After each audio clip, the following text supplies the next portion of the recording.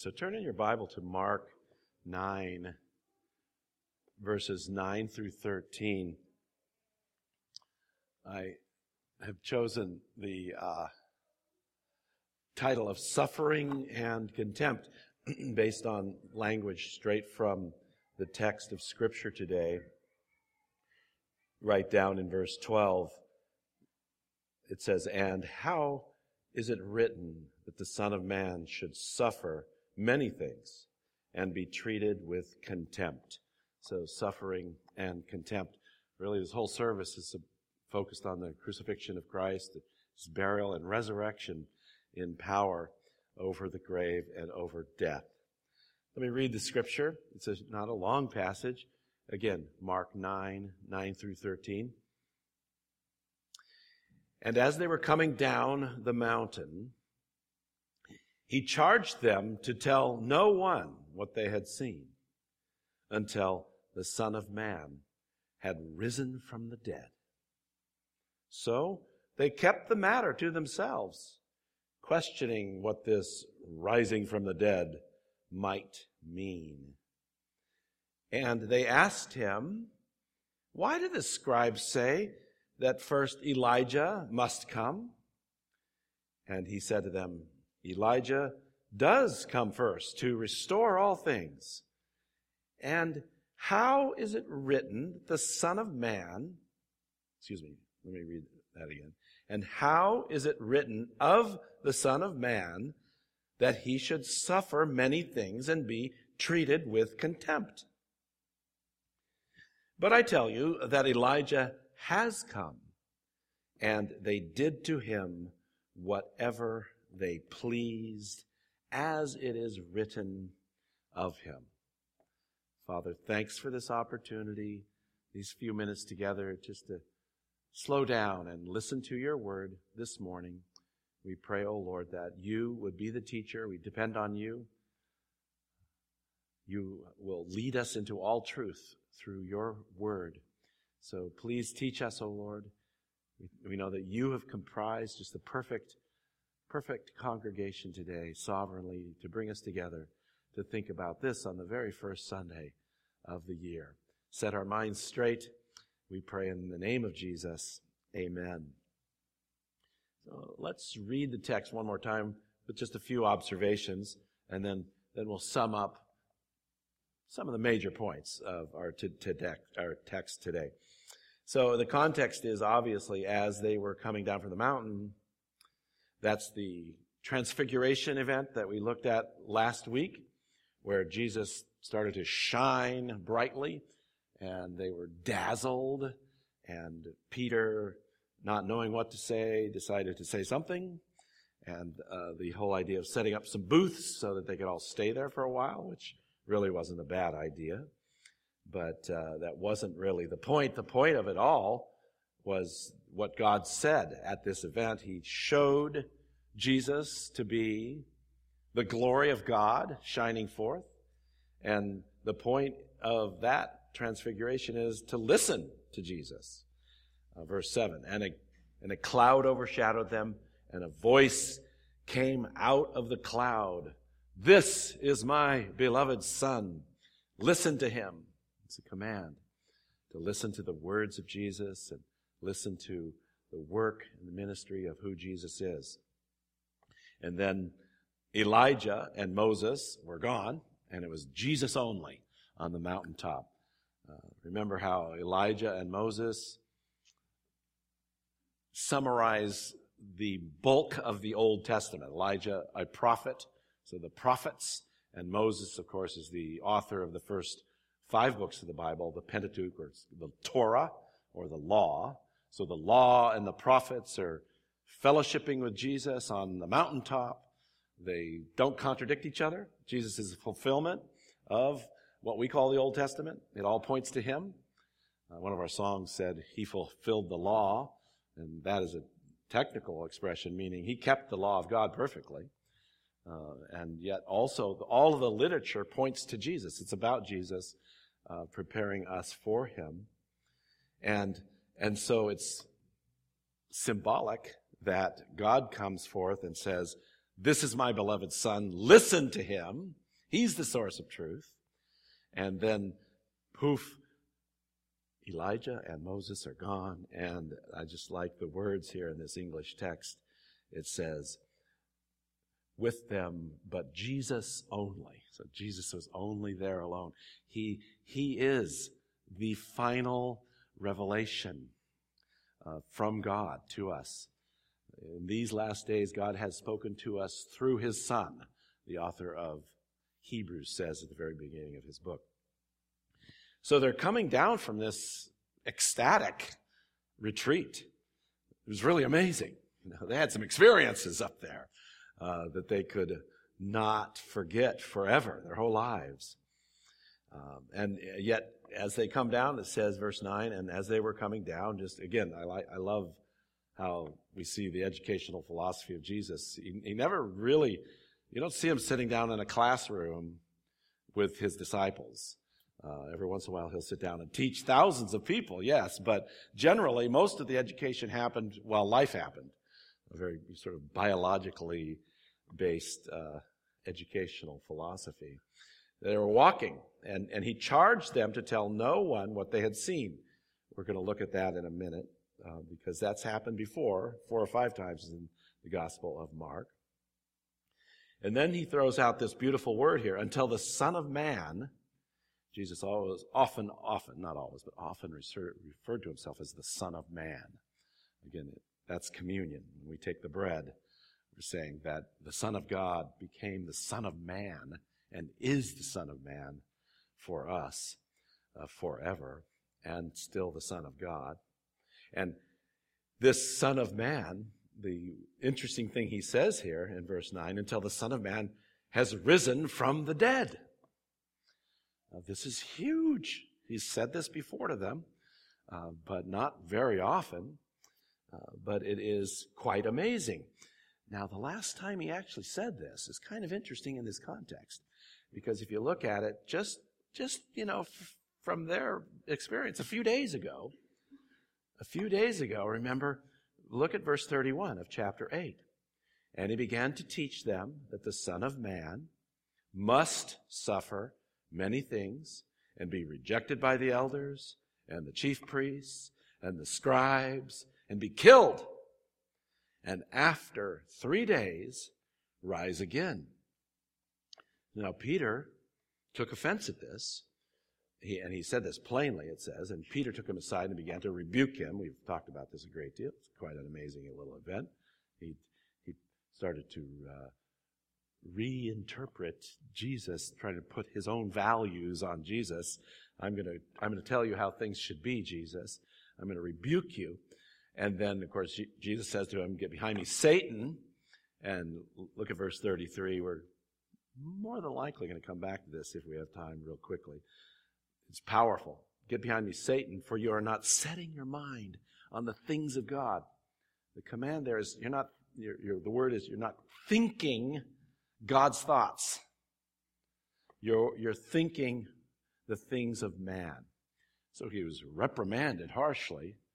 So maybe it's a little wonder that while they were interested in what he said about rising from the dead, they didn't sort of dare to broach that subject with him, because the last time that didn't go so well. Peter was called Satan, and he was harshly reprimanded. Again, I'm not positive, but it's kind of interesting. Because they go for sort of a less controversial subject. What about Elijah? We just saw him on the hill there. We just saw him. And the scribes, your enemies, they have been running around saying, again, you're kind of reading a little bit in here, but it seems to be that's what they're saying. Notice what he says. Why do the scribes say that first Elijah must come? See, verse 11. The scribes are saying, this Jesus can't be the Messiah, because before the Messiah comes, Elijah has to come. That's what the enemies are saying, the scribes. And so they say, well, why do they say that, Jesus? And so he confirms to them, verse 12. Yes, Elijah does come first to restore all things. Not that Elijah himself will be the restorer of all things, but that he'll be the big sign that restoration is beginning. He's initiating, he's preparing the way for the Messiah, preparing the way for the Lord.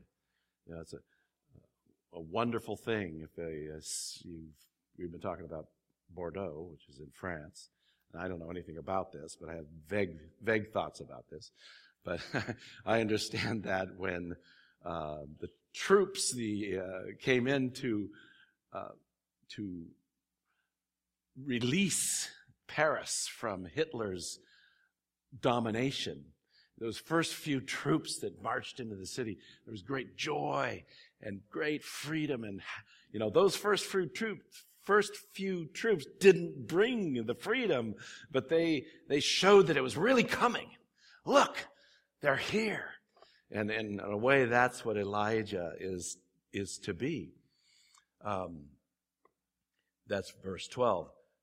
Come first to restore all things. But notice what Jesus does. He wants to get them back to a more important subject. Elijah's important, but what about me? What about the Messiah? And so he asks them a question. He wants them to ponder, wants them to think. And how is it written that the Son of Man, that he should suffer many things and be treated with contempt? That's what he really wants them to think about. The Elijah thing is important, but what's really important, what we really should be pondering is, who is Jesus? What did he do? Why did he go through the suffering and contempt? Why do the scriptures speak thus? So verse 13, he confirms the Elijah. He says, but I tell you that Elijah has come, and they did to him whatever they pleased, as it is written of him. Who is this? Well, I think it's in Matthew, who records the same thing. It says, then the disciples knew, he's talking about John the Baptist.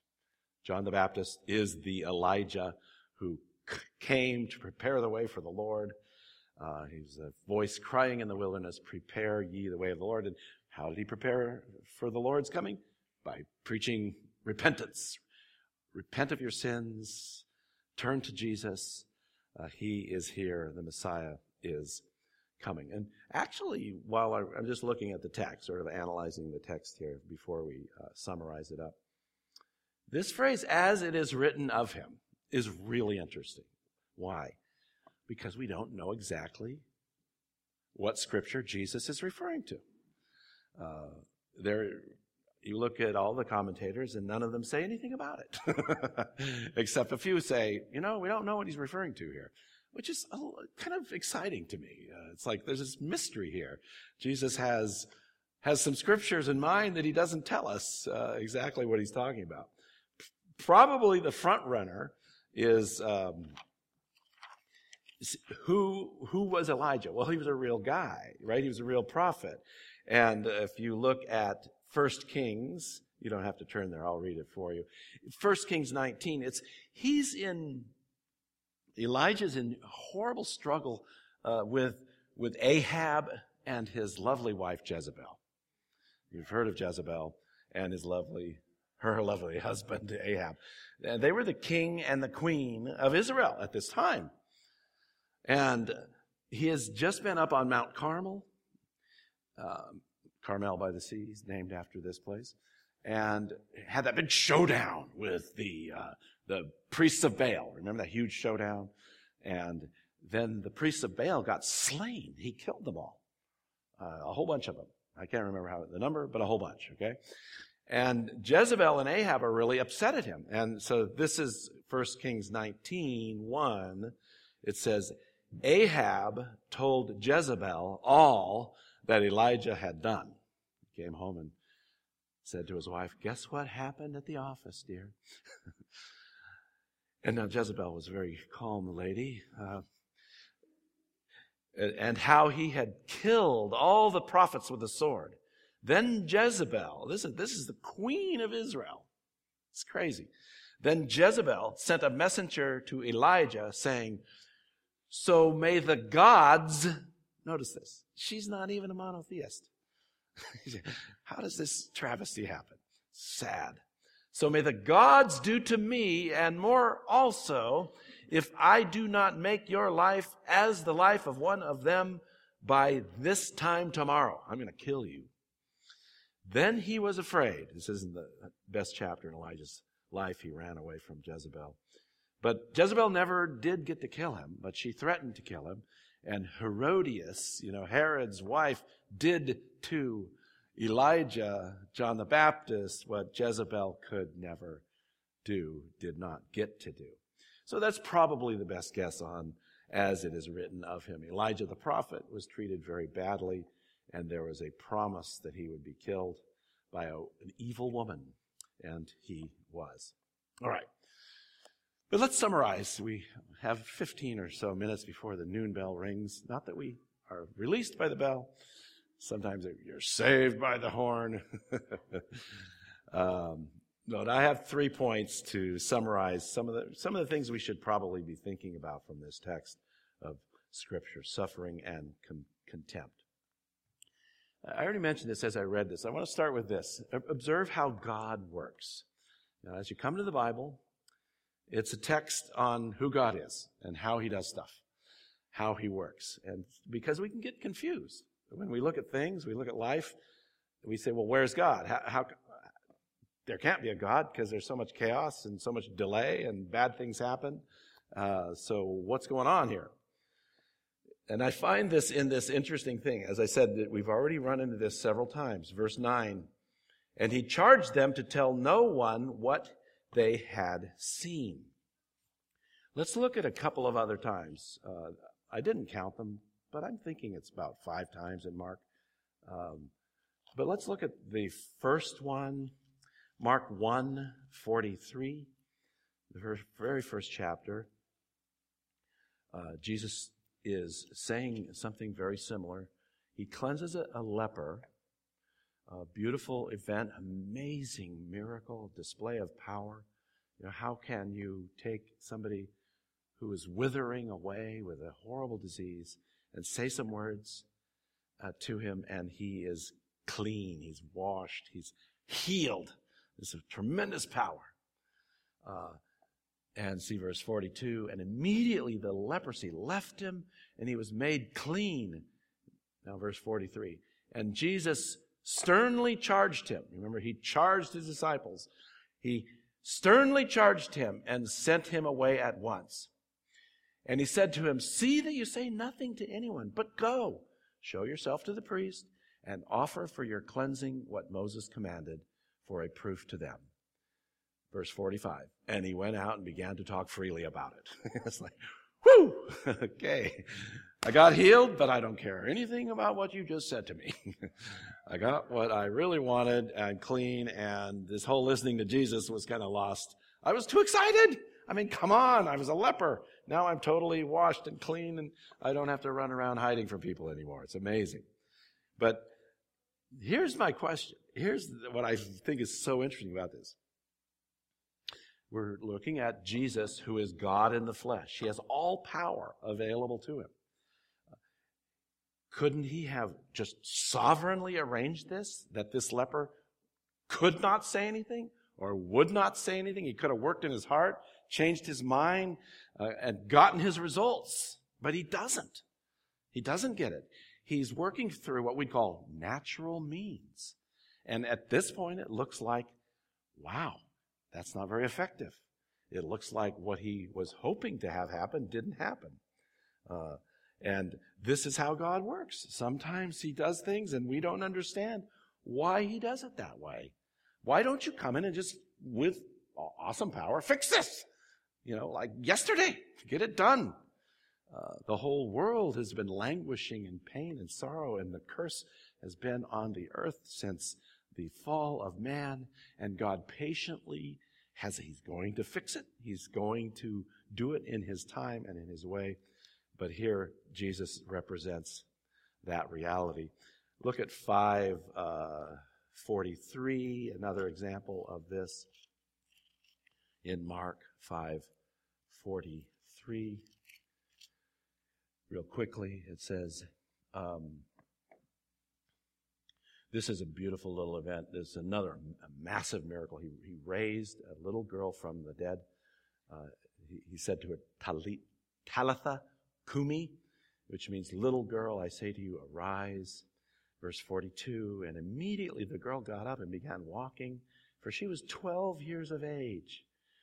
And they were immediately overcome with amazement, and he strictly charged them that no one should know this, and told them to give her something to eat. So as far as we know, they probably complied in that sense. What is he doing, by the way, here?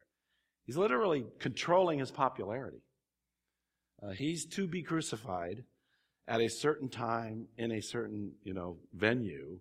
He's up in Galilee. He literally is trying to control his popularity so that the enemies of Jesus don't get all sort of riled up unnecessarily before the time. And I find that really interesting because it's such a natural way, just human, popular, even political way to try to control his popularity. When he's God, he could sovereignly do this through his other means, but he chooses to work through means. So the question is, how does God work? Observe how he works. Sometimes he does work directly. I mean, he came to a leper and said, do you want to be clean? Boom, you're clean. He came to a dead little girl, 12 years old. I mean, no joking aside, but just think of this. It's as if he walked into a funeral and the girl's dead. And he says, Talitha Kumi, and she gets up. I mean, direct, powerful. And she's hungry. She's ready to go. And yet then he switches to working through intermediate means, secondary causes. He says, now, please don't tell anybody because I'm trying to control my popularity here. It's just interesting how God works. He works directly or he works through intermediate causes, secondary causes. But and often his work is slow and haphazard looking. But he chooses to work as he pleases. Jesus one time got in trouble because he healed on the Sabbath. It happened actually several times, right? And his explanation for it was, my Father is working until now, and I am working. He's kind of opening up the sovereignty door. God is constantly at work. God works all things after the counsel of his own will. He can't take a Sabbath break because then suddenly nothing would exist. God is constantly working. He has to work. He's always sovereignly working. Of him, through him, to him are all things. This is what the word says. That's what sovereignty is. It doesn't exist on its own. It's derived and dependent upon him. So Jesus got in great trouble for that. They tried to kill him because he said, you're making yourself the Son of God. My Father is working until now, and I am working, Jesus said. And then here's Psalm 115:3. Our God is in the heavens. He does all that he pleases. So my point here is that we observe how God works, and we should be patient with him and understand that sometimes he works slowly. Sometimes his efforts seem not to work at all. Sometimes people ignore him and do their own thing. And that's all a part of his sovereign plan as well. So that's point number one, observe how God works. Point number two is we should rejoice with humility that we understand the cross and the resurrection.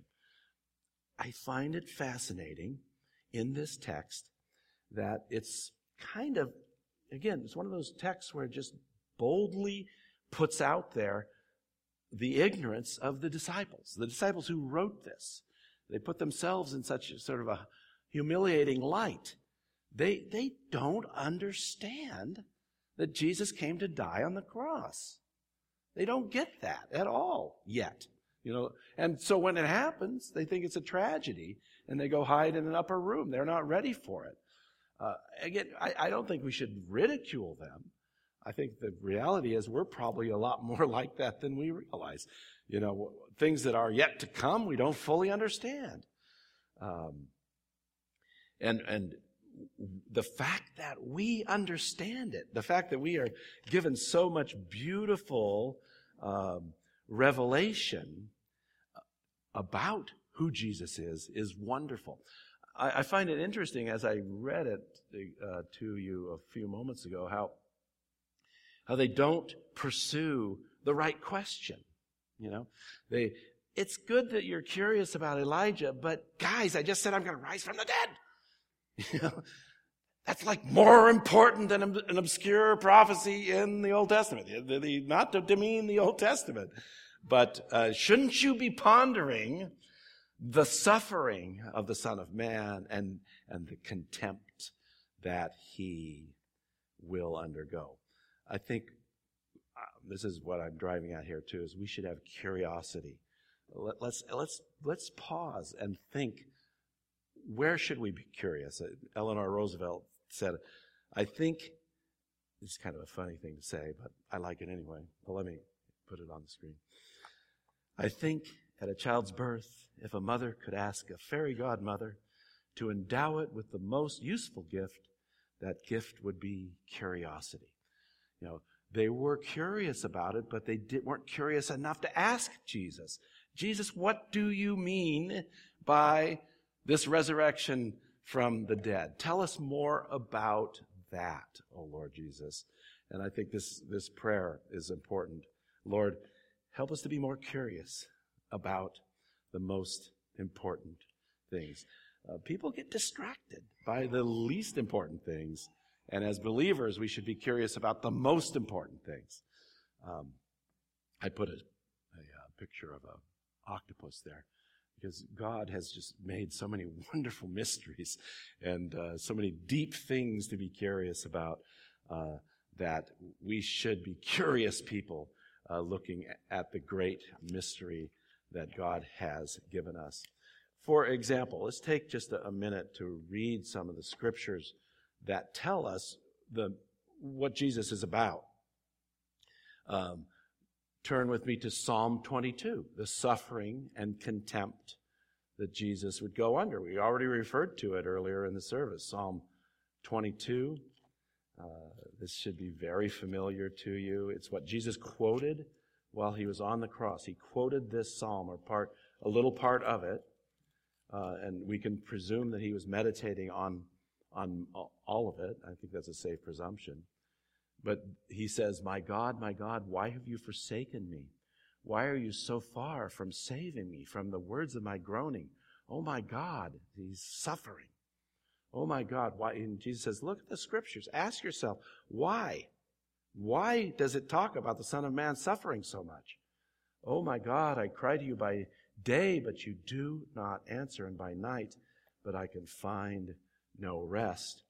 Let's look at another one. I'm trying to get through some of this rather quickly. Psalm 89, verse 39. There's so many treasures in Scripture.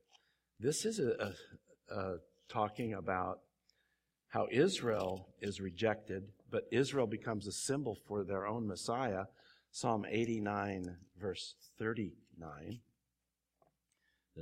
It says, but now you have cast off and rejected. You are full of wrath against your anointed. That is actually the word Messiah there. The word anointed is Messiah. And God the Father on the cross casts off his own Son, and he's full of wrath against his own Son because of our sin. You have renounced the covenant with your servant. You have defiled his crown in the dust. This is Jesus going through this contempt for us. So we are blessed to know this. I threw the word humility in here because humility is so important. In other words, we know the truth, and we can sort of have this sense of smugness, like, well, we're better than other people because we know the truth. But no, this truth humiliates us, brings us to our knees before God, because we begin to understand what it takes to save us. We are wretches. We're sinful. We deserve the wrath of God. Why did Jesus suffer? Ponder. Think. Think about why he suffered. He suffered because of our sin. He died for our sin, we read in the scripture earlier. Humility grows with gratitude. The more grateful we are, the more humble we should be about this great gift of salvation. And that should lead us to evangelism. In other words, we want to tell other people. And a pastor from a previous generation, D.T. Niles, who died in 1970s, put it this way: evangelism is just one beggar telling another beggar where to find bread. We don't go out and evangelize saying, well, we're high and holy, we know the truth, and we're here to impart the truth to you. No, we're coming and saying, we've found salvation in Christ. We've received the bread as beggars, and you can find it too.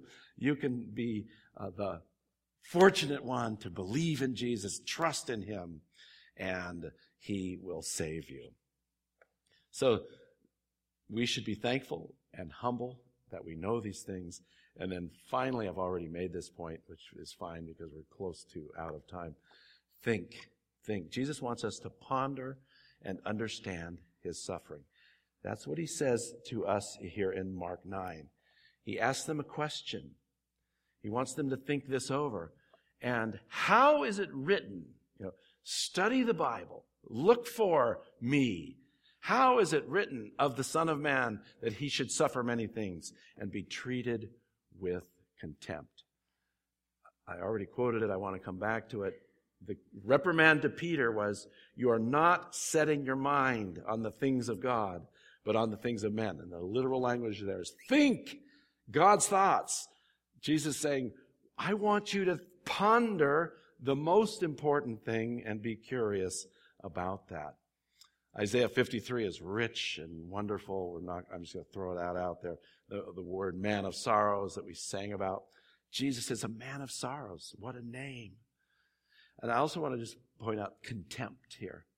This word contempt. Contempt is the feeling that a person or a thing is beneath consideration, worthless, or deserving scorn. Jesus says the Son of Man will be treated with contempt. In a few days, they'll spit at me. They'll mock me. They'll beat me. They'll put a crown of thorns on my head. Why is that? Is it a random failure? Or is this God's perfect plan to fulfill his plan of salvation for us? He's treated with contempt because that's what we deserve. We deserve contempt before God. We lose our worth. We're worthless. Oh, wretched man that I am. Who will deliver me? In Jesus, our worth is restored. We are worthy of hell, and he, in his grace, makes us worthy of heaven. And so that Jesus was treated with contempt, a person or a thing that is beneath consideration, that's what God did for us. Okay, so summarizing today's message is this. Observe how God works. And this is just a little bit when he says, don't tell anybody. He's kind of managing his popularity. That just symbolizes his whole ministry. Jesus came as a human being. He rides a borrowed donkey. He's rejected of men by his own. He's treated poorly. And you could look at this and say, I can treat Jesus with contempt as well. He's not this returning conqueror. He's not this great God who comes back with a sword on his mouth and a big horse and all that silliness that the Bible describes. We can just ignore him. He's nothing.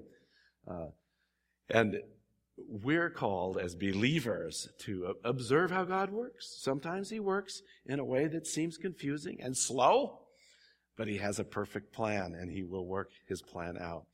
And then we should rejoice with humility that we understand the cross and resurrection. We're blessed to be able to sing songs like we sang today, just freely. The disciples didn't have that. They didn't know this stuff.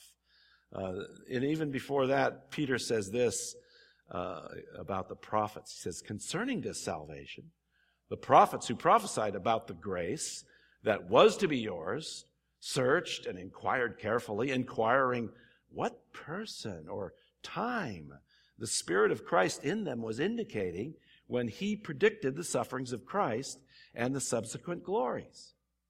It was revealed to them that they were not serving themselves, but you, in the things that are now, in the things that have now been announced to you through those who preached the good news to you by the Holy Spirit sent from heaven, things into which angels long to look.